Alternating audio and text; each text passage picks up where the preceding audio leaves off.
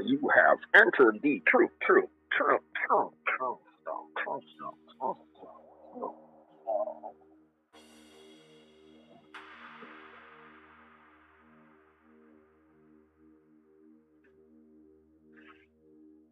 Hey now, greetings, people.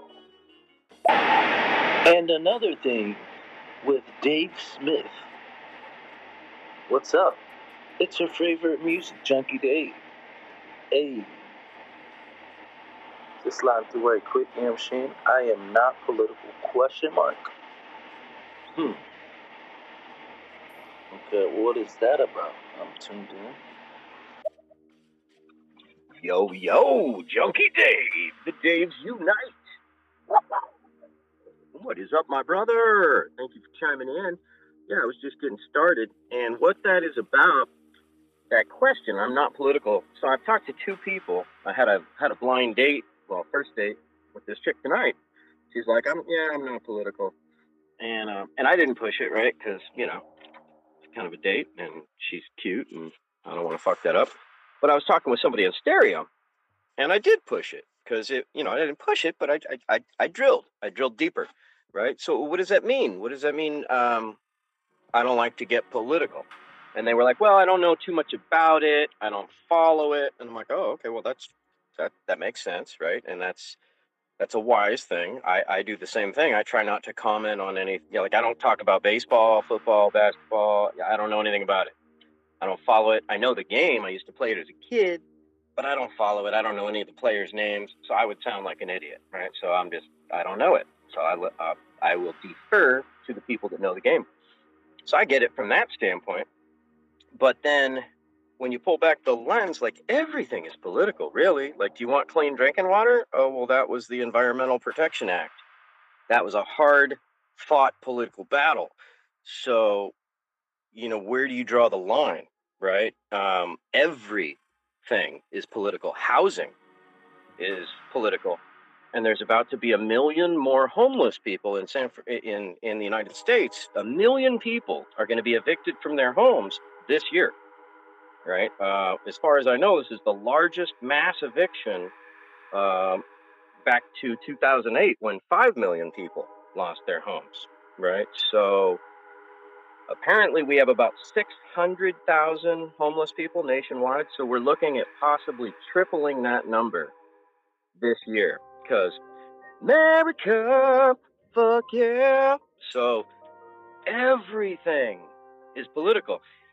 And what upsets me is what people mean by I'm not political, I think, is I don't want to get involved, right? It stresses me out. I don't want to get involved. That's fine. That's fine because, to each their own. I'm not telling anybody what to do. I'm begging. I'm not telling though, right? I'm begging. I'm begging people to be an engaged member of the society. Like, the bumper sticker, freedom isn't free. Well, that always talks about the military angle, right? Like, oh, we got to go over there and kill them so that we can vote here. Well, no.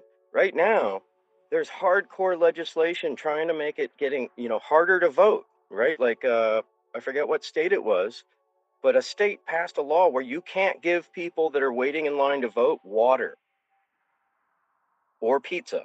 For some reason, they specified pizza. I guess you can give them a hot dog, but you can't give them pizza. So that's pretty funny. But,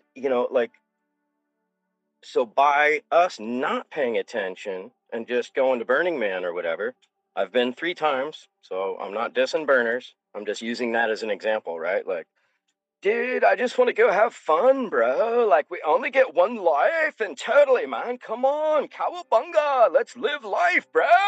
Well, you can do that and chew bubblegum at the same time, right? So by chewing bubblegum, I'm talking about like holding people accountable, holding people's feet to the fire. And, I didn't give a fuck when I was in my 20s. So to anybody younger that's listening, dude, I get it. Just, whatever, do you. I'm not trying to guilt trip anybody. I'm just kind of talking about my own journey, really, is what I'm trying to do. I'm not trying to point a finger at anybody. I was completely politically ignorant up until my, early 20s. I mean, not ignorant, but apathetic. And for a different reason. I'm 50. Every leader of mine was assassinated. You know, both of the Kennedys, um, Martin Luther King, Malcolm X, you know, on and on. So, Fred Hampton, you know, all the Black Panthers were either set up or murdered. You know, I could go on and on and on and on. But through the Freedom of Information Act, we've now learned that the FBI was complicit in the assassination of Martin Luther King and Fred Hampton, and that the CIA was probably involved in the assassination of Kennedy. You know, and why are these things pertinent? Because, hello, 9/11, the big fat elephant in the room, right? So nobody really knows for sure what happened on 9/11. But what we do know is that some fools with box cutters did not, you know, thwart the U.S.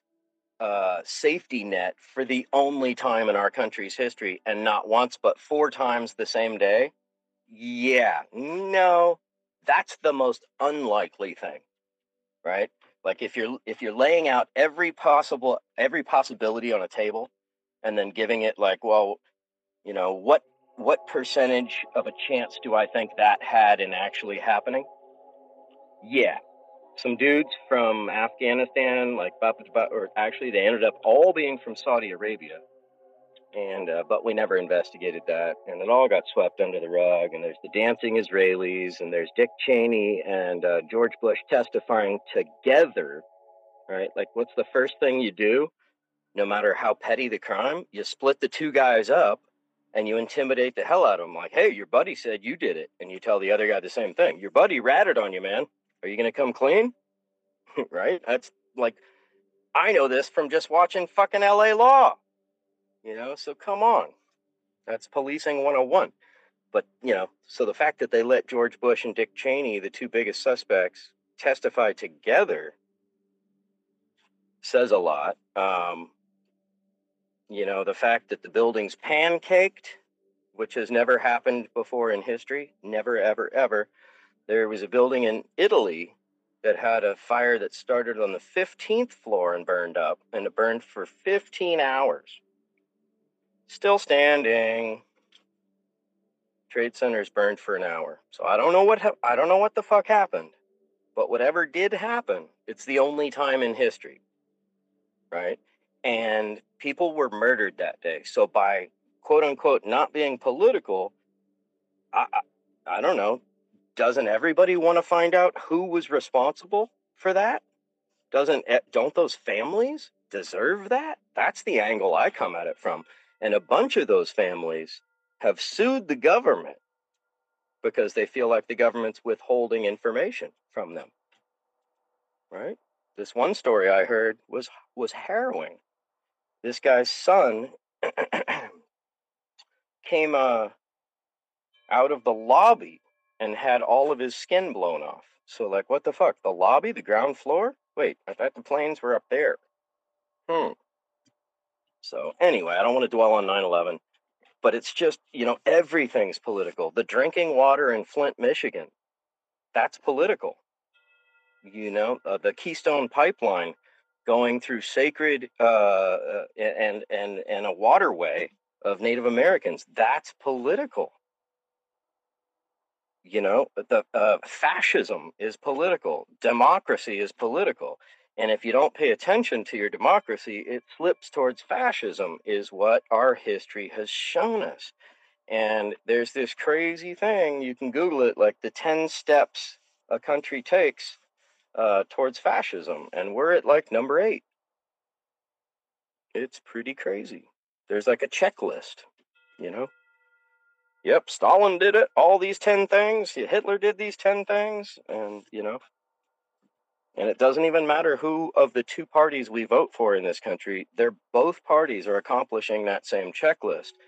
So one party might be a little worse at this, one party might be a little worse at that, but they work together behind closed doors. Trump and the Clintons are really good friends, and they go to cocktail parties together, and they laugh at us, right? So don't be that person that's like, the fucking Republicans, the fucking Democrats, because that's exactly what they want. And what are the Republicans and the Democrats? They're just puppets that are controlled by corporations, international corporations that have more power than our government, right? And, you know, so the people that we're seeing, they're the ones that can afford to be lost, right? Those are the ones that are held out in public in case they get assassinated or whatever. But the real people in power, you'll never see them. And the more powerful somebody is, the safer they are, right? Like the richest people in the world, you will never even know their names, right? Like the Rothschild family, but try to name them. Who the hell are they? I don't know. Right? Good luck. And you'll never know, right? But they'll throw a George Bush right out in front of you because he's the sacrificial lamb that's just telling you what his boss told him, right? And for people who don't think that I'm just getting all like Alex Jones on you, check out if you don't know about there's these three groups that basically decide who our political leaders are going to be, and that is the Council on Foreign Relations, the Trilateral Commission, and the Bilderberg Group. So, you know, these are meetings that are held with the richest people in the world and government leaders, and they decide who the next leaders will be and what the course of action of the next, you know, decade or, you know, whatever their vision is. That's where, you know, George Bush and his New World Order thing, that's part of that. But anyway, we'd love to hear some questions, comments. Anybody got anything on this? Come on, chime in. I'm going to go ahead and share this.